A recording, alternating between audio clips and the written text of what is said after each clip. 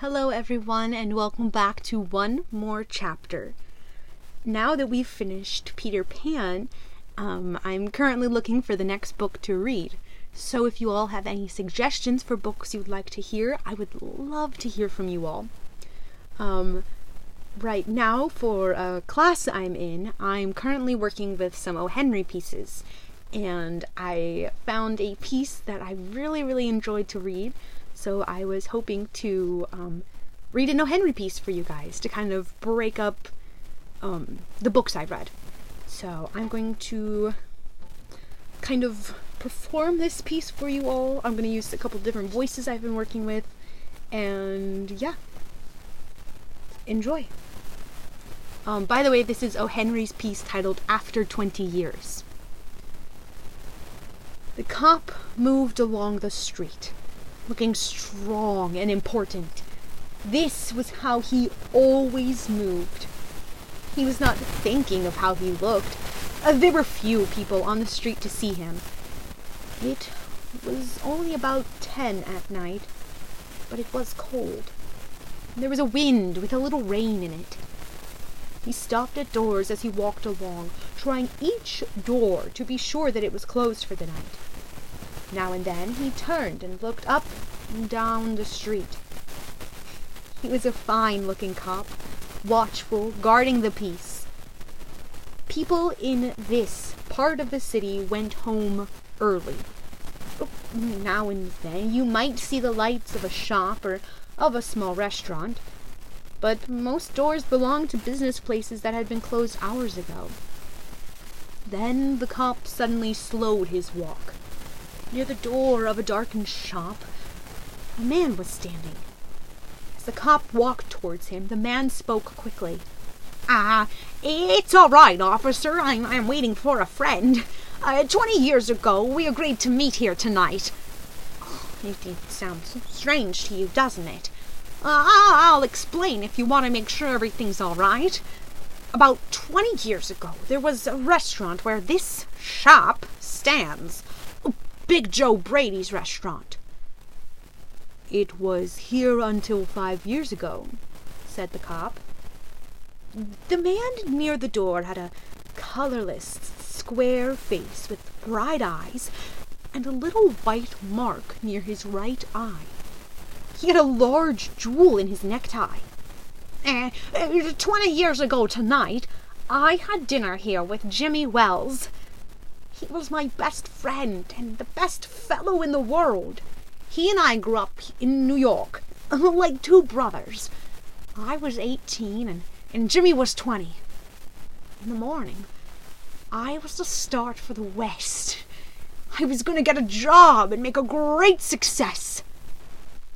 And Jimmy, well, you couldn't have pulled Jimmy out of New York. He thought it was the only place on earth. We agreed that night that we would meet here again in 20 years. We thought that in 20 years we would know what kind of men we were and what future waited for us. It sounds interesting. A long time between meetings, it seems to me. Have you heard from your friends since you went west? Yes, for a time or two we did write to each other, and then after a year or two we stopped. The West is big. I moved everywhere, and I moved quickly. But I know that Jimmy will meet me here if he can. He was as true as any man in the world. He wouldn't forget. I came 1,000 miles to stand here tonight.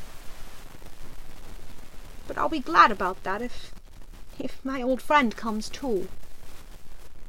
The waiting man took out a fine watch covered with small jewels. 3 minutes before 10. It was 10 that night when we said goodbye here at the restaurant door. You were successful in the West, weren't you? Asked the cop. Oh, I sure was. I hope Jimmy has done half as well. You see, he was a slow mover. I've had to fight for my success. In New York, a man doesn't get to change much. But in the West, you learn how to fight for what you get." The cop took a step or two. "I'll be going on my way. I hope your friend comes all right." "If he isn't here at 10, are you going to leave?"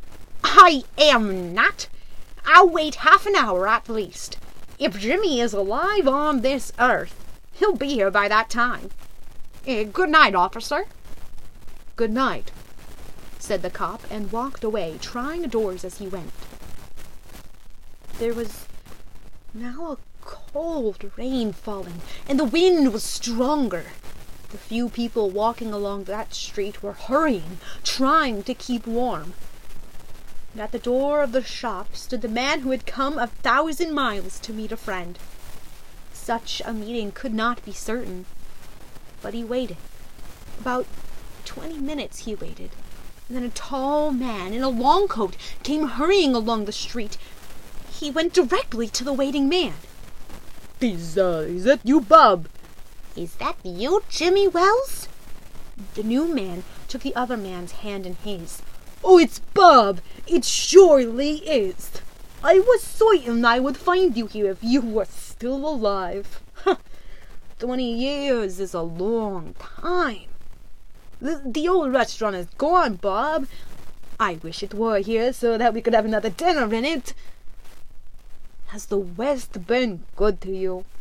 "It gave me everything I asked for."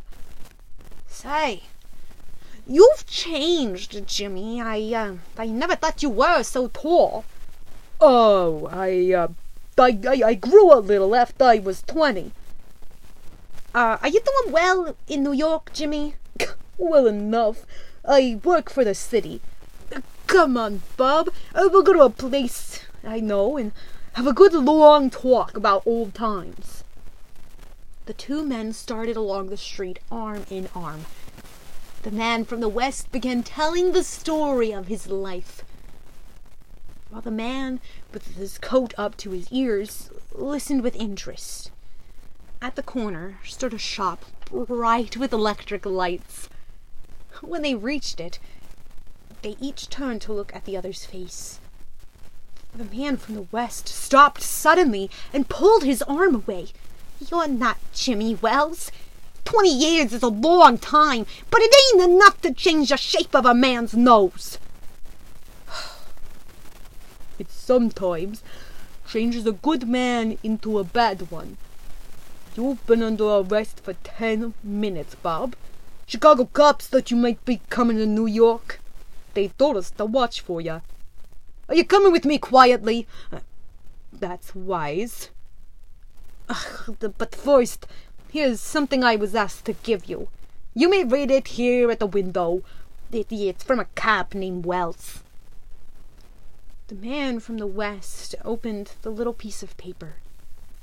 His hands began to shake a little as he read. "Bob, I was at the place one time. I saw the face of the man wanted by Chicago cops.